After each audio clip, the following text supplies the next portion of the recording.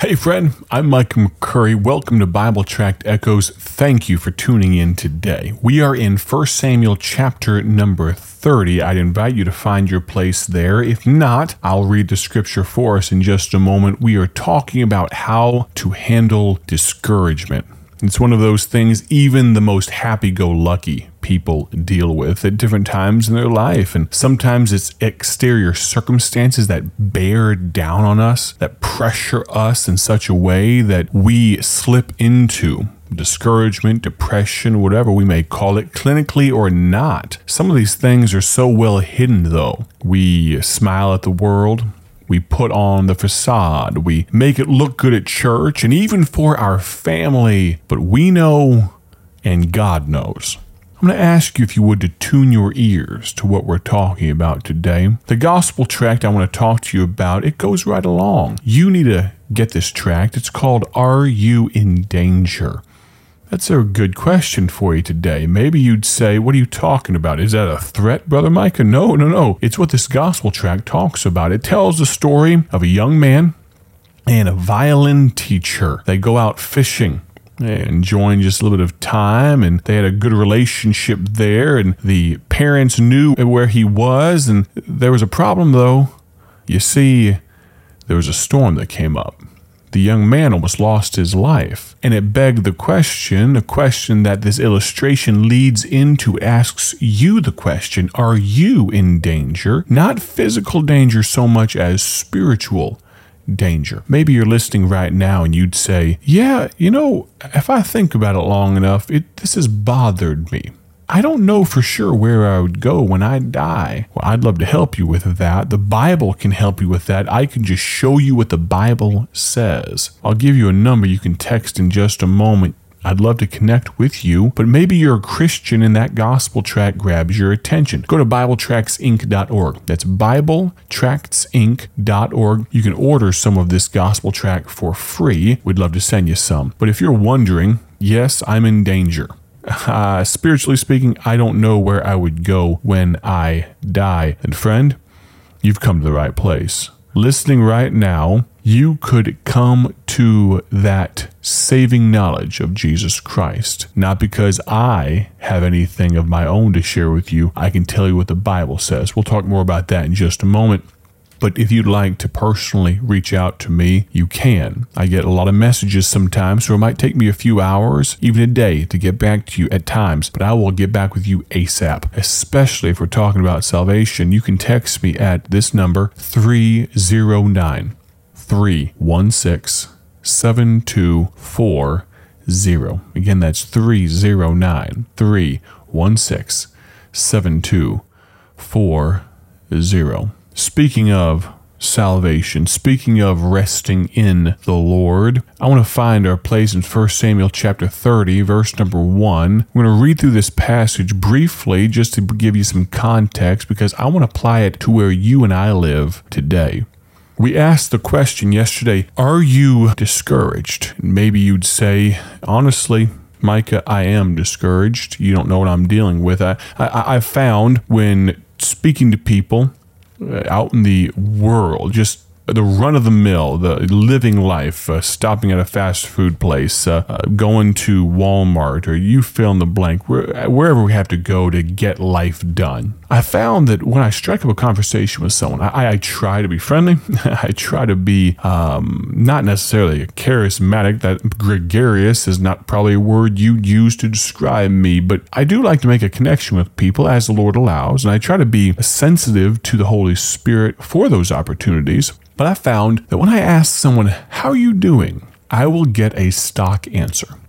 Oh, I'm doing fine, thank you. Or just good. But if you ask the question again, if you say, no, how are you really doing? Oftentimes you can cut a little deeper. You can get to the heart of the matter.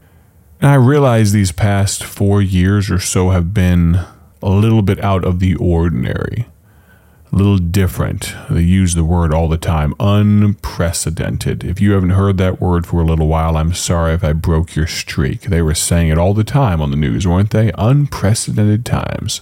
But I realize that. But I also realize that people, maybe people like yourself, have been a little bit more open to what the Bible has to say than previously. And so when I ask the second time, how are you doing? I've gotten a little more. I've had people tell me, honestly, I'm not doing well. I can't make my rent, or my mom is in the hospital, or my car just broke down, but it's an opportunity. It's an opening for the gospel's sake.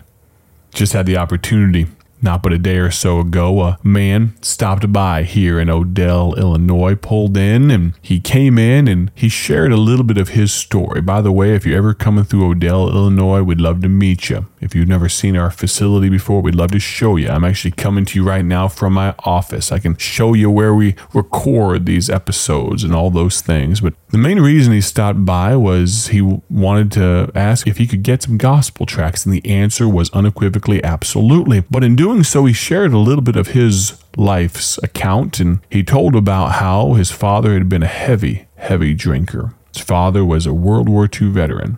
This man, his first name was Larry, 70-something years old.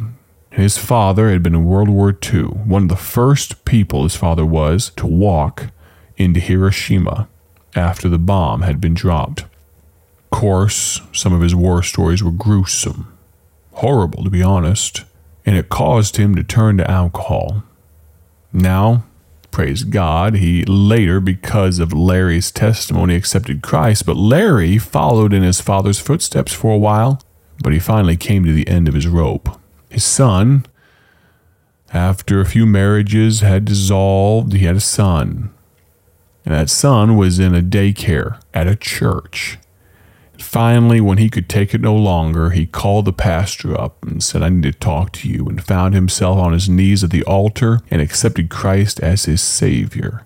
Maybe your story isn't about the descent into alcoholism. Maybe you haven't had 3 or 4 marriages like Larry. But maybe you have, or maybe you're discouraged in other ways. In 1 Samuel chapter 30, we're introduced to someone we already know from Scripture. His name is David.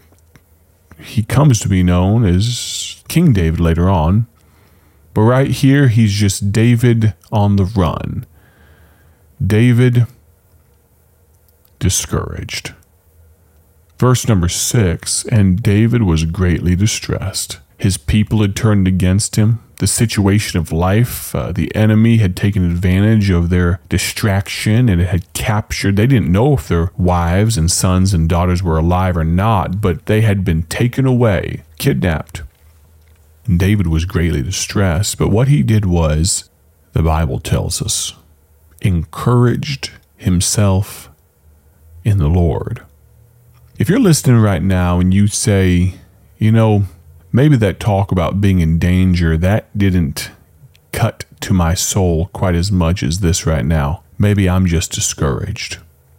And maybe I've only ever had human help, and that's failed me every time. And today, for the first time, I'm really willing to consider turning to God. Disrespectfully, some call him the old man upstairs, a higher power.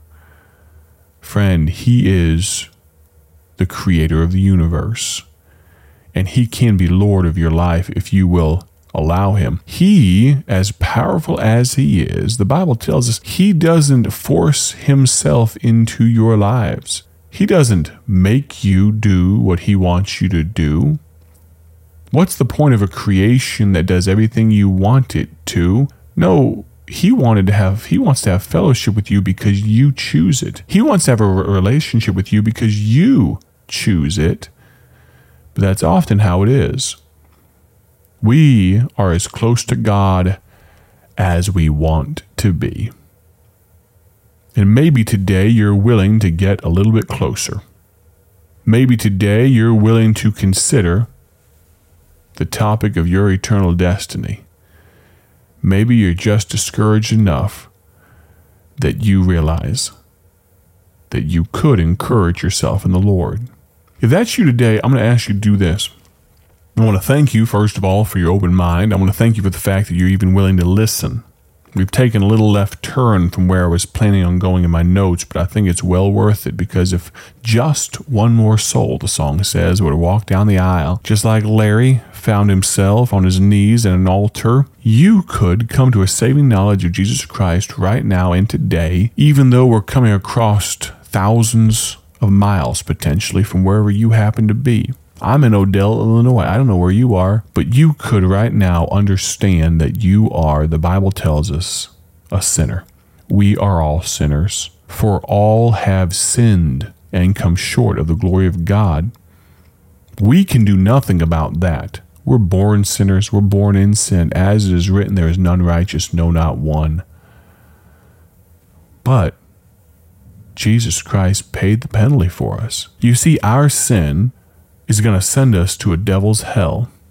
For the wages of sin is death. That's not just talking about the moment you take your last breath and your heart stops beating. That's talking about stepping over into eternity. And there's only one of two places you can go: hell or heaven. So, Jesus paid the penalty. For the wages of sin is death, but the gift of God is eternal life through Jesus Christ our Lord. That sounds encouraging. And maybe today, for the first time, you'd like to encourage yourself in the Lord and you'd like to accept His free gift. God is not one you add to your pantheon of other gods. He is God and God alone. Maybe you'd like to accept Him today. You could pray a prayer like this: Dear God, I know I'm a sinner. I know that because of my sin, I can't go to heaven, but I want to. I want to accept the free gift of your Son, Jesus' sacrifice on the cross. I know He was crucified. He died on a cross for me. I know He was buried, but He rose again the third day. He has power over life and death, and I want that for my life. I want to accept You as my Savior. Please save me.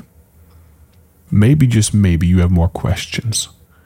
Maybe you did pray that prayer. You'd like to let someone know. I'd love to hear from you. If you have questions or comment, text me at 309-316-7240. We're going to talk more about encouraging ourselves in the Lord, but I hope you took the first step today.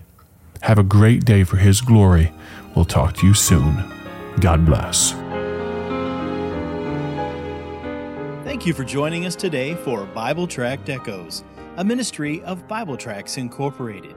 If you would like to receive a free sample booklet of all of our tracts, you can contact us by calling 309-828-6888. That's 309-828-6888. Our mailing address is P.O. Box 130, Dwight, Illinois 60420. A faster way to contact us is to go to our website at BibleTractsInc.org. That's BibleTractsInc.org. There you will find more information about our ministry and details on how you can support Bible Tracts Incorporated. Thanks for listening, and may the Lord richly bless you as you serve Him.